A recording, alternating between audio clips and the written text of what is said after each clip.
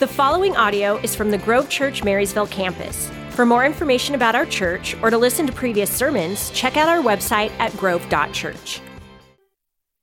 Hey, well, good morning, everyone. Thank you so much for joining us at the Grove today. My name is Jesse. I'm the youth pastor here, and I'm just so excited to be with you, to be closing out the new year together this morning. Today, I have the honor of actually closing out our series titled It's Christmas. The title of today's message is called Back in the Box, if you are taking notes. And again, also if it's your first time, we just want to say welcome. Thank you so much for tuning in. Go ahead and fill out that online connect card or let us know in the comments that you're here. We'd love to connect with you. One thing that happens every single year for all of us at Christmas time, and maybe for you this is before Christmas because you're about to go on a vacation. Maybe for you, this happens like on the day of December 26th. Maybe you are a New Year's individual. Maybe it happens at some point during the month, not the year of January, but the month of January. Maybe you would never publicly admit this, but this doesn't actually happen in your house until February, March, maybe April, maybe if it's really bad, even July. But what I'm talking about this morning is taking down your Christmas decorations. I don't know about you, but when I think about pulling down all of the decorations, when I think about taking down all of the lights, that thought for me is a little overwhelming. And if you're anything like me, your garage, basement, attic, spare room, whatever, is filled with a bunch of boxes that look like this. A box full of Christmas decorations. And when it comes to putting away Christmas decorations, the hardest thing for me to put away, and maybe it is for some of you, is the Christmas tree. Because at like the very baseline of everything, the Christmas tree is like the focal point of all of your decorations. The Christmas tree is where all of the presents go. The Christmas tree is where all of the family photo ops happen. The Christmas tree is where your dog likes to pull off all the ornaments and turn your tree around backwards, or maybe that's just me. But the Christmas tree is the worst thing for me to figure out how to deal with every single year, whether it's a real tree or a fake tree. And yes, we have had to alternate between the two. You see, the first 2 years of our marriage, Joy and I had a real Christmas tree. And that year we lived in this weird little mother-in-law suite in our landlord's backyard. And this Christmas tree, it was our first one. We went and cut it down. We had the whole experience. We got the Starbucks red cups and had like the beanie and the gloves, and we're all cozy. We cut down the tree. I felt like a lumberjack. It was amazing. And we set it up in our living room. And I remember having a conversation with our landlord at the time, and he made it very clear that he did not want this Christmas tree dumped somewhere on the property, and that when Christmas was over, the tree had to go. And so what I did is there was this little green belt behind our little apartment that we lived in, and it was technically his property, but I actually went to Walmart, and I bought a pair of pruners. And I actually took the time to go through and trim off every single individual branch of this tree to get it down to size, and then took the time to actually go scatter it out across the property so that they wouldn't have any idea that I had actually dumped my tree in their yard. It's okay, I need Jesus too. I'm okay admitting that. The next year, we moved into an apartment complex, and we did a real tree again, and this is actually where that tradition died, and here's why. You see, we have a cat whose name is Thunder, which if you're out there and you're watching this and you are primarily a cat person, I will pray for you. They can be okay sometimes, but our cat, as much as I love him, got fleas. And basically, the only thing we can trace it back to that year is that when we brought this real tree back into our home, that it actually brought fleas in. And I don't know about you, but it is just disgusting when that happens. It is the absolute worst. It's an incredible problem to try and deal with, and it was really, really challenging for a while. Now, don't worry if any of you out there are just dying to give me a hug after COVID is over. I don't have fleas, at least I don't think so. So feel free to do that in the future. But what ends up happening is we switch the next year to an artificial tree. And everyone says, oh, the artificial tree, right? It's just so much easier. There's no mess. It's an easy setup. Everything about the artificial tree is great, other than the fact that it's a lie. Like, that's what everyone says about fake trees. And I remember we got our artificial tree, and yeah, it's set up pretty easy, but no one told me that when it comes to an artificial tree, there's something you have to do to it called fluffing. Fluffing a tree. You see, when you buy a real tree, it just comes fluffed already. But when you set up an artificial tree for the first time, you have this pole with a bunch of green toothpicks coming out of it that you have to go and individually straighten out. And the Christmas tree comes in a giant box, straight out of the store. And what I learned that year of having an artificial Christmas tree is that when I went to put this tree away, that it doesn't go back in the box the same. I don't know what the people who made this tree had in mind. I feel like they were just trying to give me a bad day, but all they did was make this tree so that it never folded up and went back in the box exactly the same way that it had. It's almost like that aspect of Christmas was never intended to go back into the box. Again, the title of today's message, if you're taking notes, is Back in the Box. And for all of us, every year, when Christmas is over, the decorations get put away. When Christmas is over, the living room starts to feel a little less cheery and a little less cozy. Our coworkers who were once wearing ugly sweaters and Santa hats start to feel a little less festive, even if they were only doing that on Zoom anyway, because 2020. At the end of Christmas, everything starts to fade. Having pie and sweets for breakfast is no longer acceptable. And along with the decorations, the Christmas spirit even begins to fade within us. And the tension that I want us all to wrestle with today is this. What do we do when the celebration of Christmas begins to fade? But even more specifically than that, what do we do when the celebration of Christmas begins to fade within our hearts? You see, at Christmas time, we intentionally reflect on the birth of Jesus. We do things like Advent, where we go and look through all of the holy moments that are a part of the Christmas story. We sing songs like O Holy Night and Silent Night that are focused on the night that Christ, our Savior, was born. We read Luke chapter 2 and go through the whole story. At Christmas time, we soak in the love and the hope and the joy and the peace that comes with Christmas. But then something happens. December 26th rolls around. The focus on the birth of Christ is suddenly behind us, and we're looking ahead to a new year. Christmas begins to fade as if it's just a special day in history that we review once a year. We start to put it back in the box. And a quick sidebar, actually, yesterday, Joy and I were talking, and I had always run through my notes with her before I preach. And we were talking about how we had this goal of watching one Christmas movie every day for a solid week and a half leading up to Christmas. And if you know Joy and I, something that's pretty typical is we set really high, lofty goals for ourselves that don't happen. Because obviously leading up to Christmas is incredibly busy and sometimes a little stressful. And I remember looking at Joy yesterday and saying, man, remember when we had that goal of watching all of those Christmas movies leading up to Christmas? And I was like, man, it's such a bummer that today is December 26th. And she looked at me and said, well, why can't we still watch a Christmas movie? And I remember thinking and looking at her like, well, clearly it's December 26th and Christmas is over. And in that moment, she threw my sermon back at me and looked at me all sad and said, do we have to put Christmas back in the box already? And in that moment, I knew I had messed up. But it's all good. She loves me and forgave me. But here's my fear for all of us this morning. That we can treat the birth of Jesus that we celebrate at Christmas time as a historic event rather than a life-changing reality. Here's what I mean by that. Every year at Christmas, we bring out our box. There's different things that we bring out at Christmas time every single year. The first thing that maybe we bring out is this thing called salvation. We know ultimately that Jesus was born, that he died and rose again for the forgiveness of all of our sins. We celebrate the fact that his birth brought that into the world at Christmas time. We bring love out of the box at Christmas time. We know that through Jesus, this crazy love entered the world. We're more loving towards our family members, towards our friends, at least hopefully. I don't know what your dinner table is like at Christmas, but hopefully love is more prevalent. At Christmas time, we also bring out joy. There's time off of work typically, some time to unplug, to enjoy some new gifts. We bring out joy at Christmas time. At Christmas time, we also bring out this thing called hope.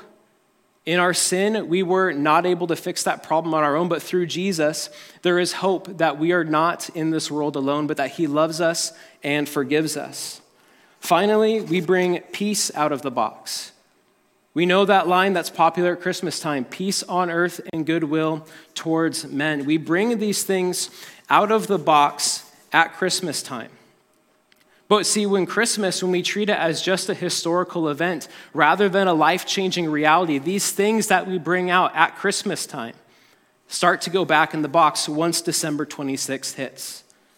We take peace. Oh, well, the same anxieties start to creep back in as we start to think of the new year, back in the box. We take things like hope. Will COVID ever end? Will the economy stabilize? We're through Christmas now, and that anxiety starts to creep back in. We take things like joy. Oh, I have to see that coworker when I go back? No, thanks. The joy is gone. We bring things like love. Love, suddenly we're more stressed out, we're more easily irritated, we're less patient. Love starts to go back into the box. We even sometimes forget about the fact that we're saved. That Christmas is a life-changing reality for all of us. And these things go back in the box. So my challenge for all of us today is, what does it look like for Christmas to be a life-changing reality for you and I today? Today, if you're taking notes, we're going to be in the book of John, chapter 1, verses 10 through 14. But first, I would just like to pray. God, I thank you so much, Lord, for the opportunity we have at Christmas time to reflect on the birth of Christ. God, I just want to thank you for the opportunity we have, Lord, to walk in relationship with you through what you've done on the cross. God, I pray that as we dive into this text today, Lord, that you would reveal to our hearts how Christmas is more than just a historical event, but God, that it is a life-changing reality for all of us today. We pray this in your name. Amen. If you look with me to John chapter 1, verses 10 through 14, here's what John writes about Jesus. He came into the very world he created, but the world didn't recognize him. He came to his own people, and even they rejected him. But to all who believed in him and accepted him, he gave the right to become children of God. They are reborn not with a physical birth resulting from human passion or plan, but a birth that comes from God. So the Word became human and made his home among us. He was full of unfailing love and faithfulness, and we have seen his glory, the glory of the Father's one and only Son. You see, today this verse provides us with some important reminders about Christmas as we transition into the new year. The first thing this verse reminds us is that all of us need a Savior daily. You see, before Jesus, we were separated from God because of our sin. This verse tells us that Jesus went to even his own kind, the Jewish people, and even they did not recognize who he was and rejected him. Romans 3:23 tells us that all have sinned and fall short of the glory of God. And if you go back to the book of Genesis, you find the story of what we call the fall of man. This is where Adam and Eve make a mistake, they break one of God's commands, and through that, sin enters the world. This also was a historic event that has life-changing implications for all of us today. None of us are perfect. All of us have made mistakes. All of us are fallen and sinful people. And sin is a problem that you and I can't fix on our own. And Christmas reminds us of what the solution is through the birth of Jesus. You see, recently over the summer, my wife and I bought a little fixer-upper home. It's a 1951 house, about 960 square feet, and we're in love with it. And part of what I really enjoy is doing different projects around the house.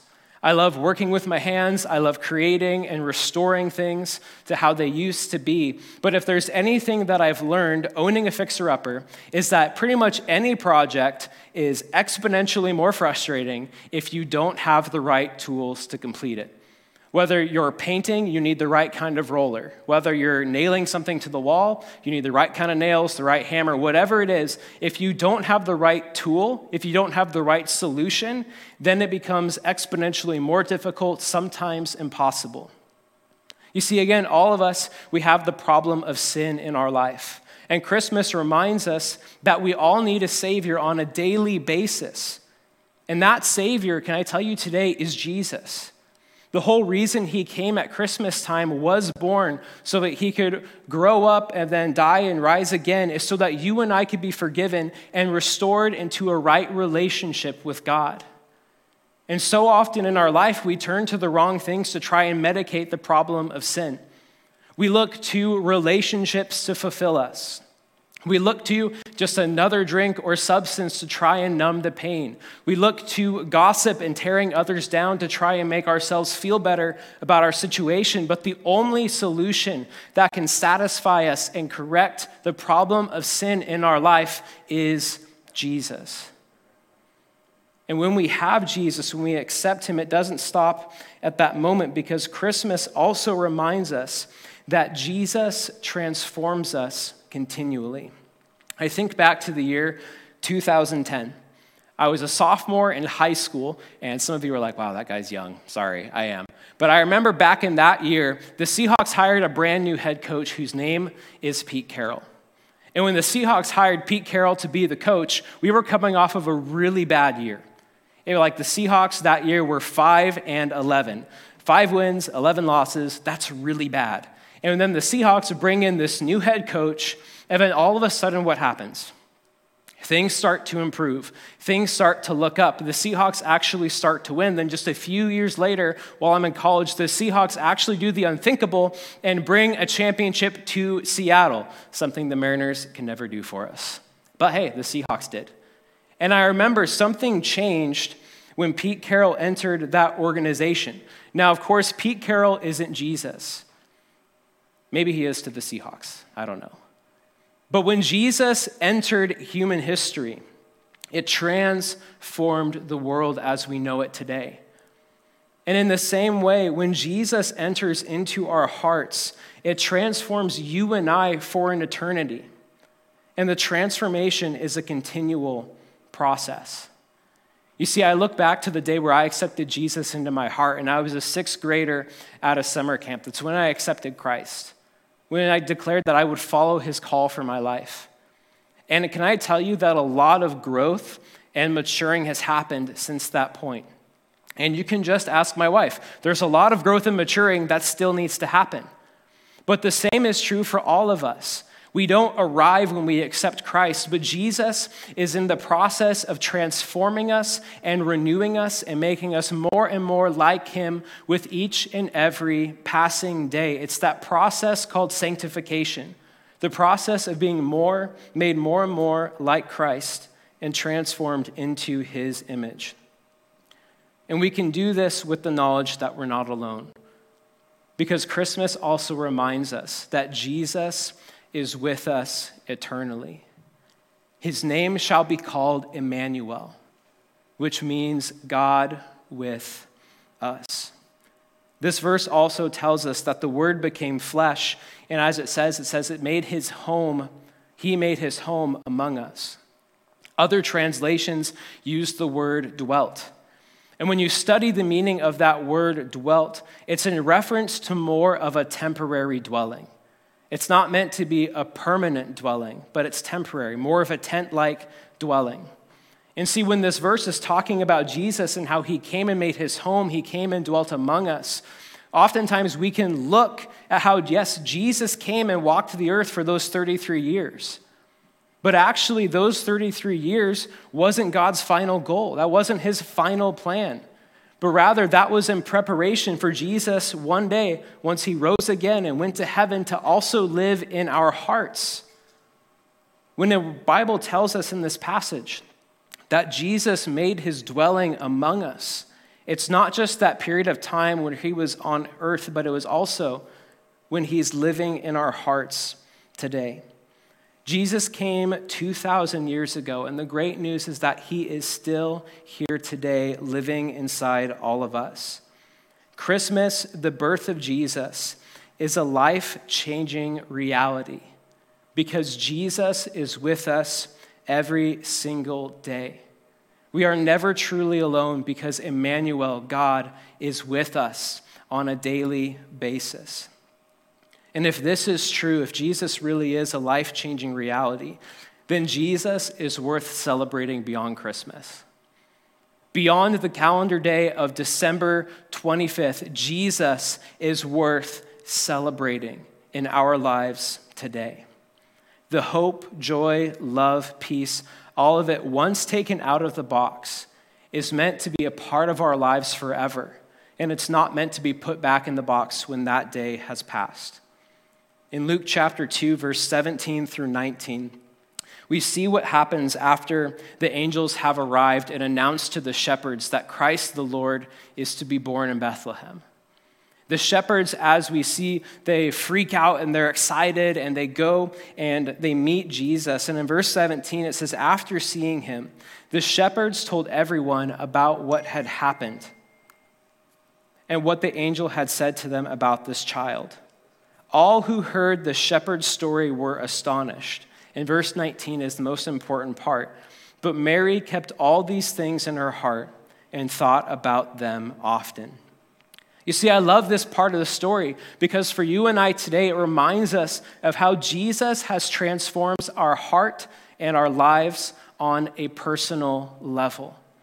You see, for the shepherds, yes, they had this crazy moment. For the people they went and told, yes, they were astonished. But it tells us that Mary, what did she do? She kept these things in her heart. She pondered them and she thought about them often.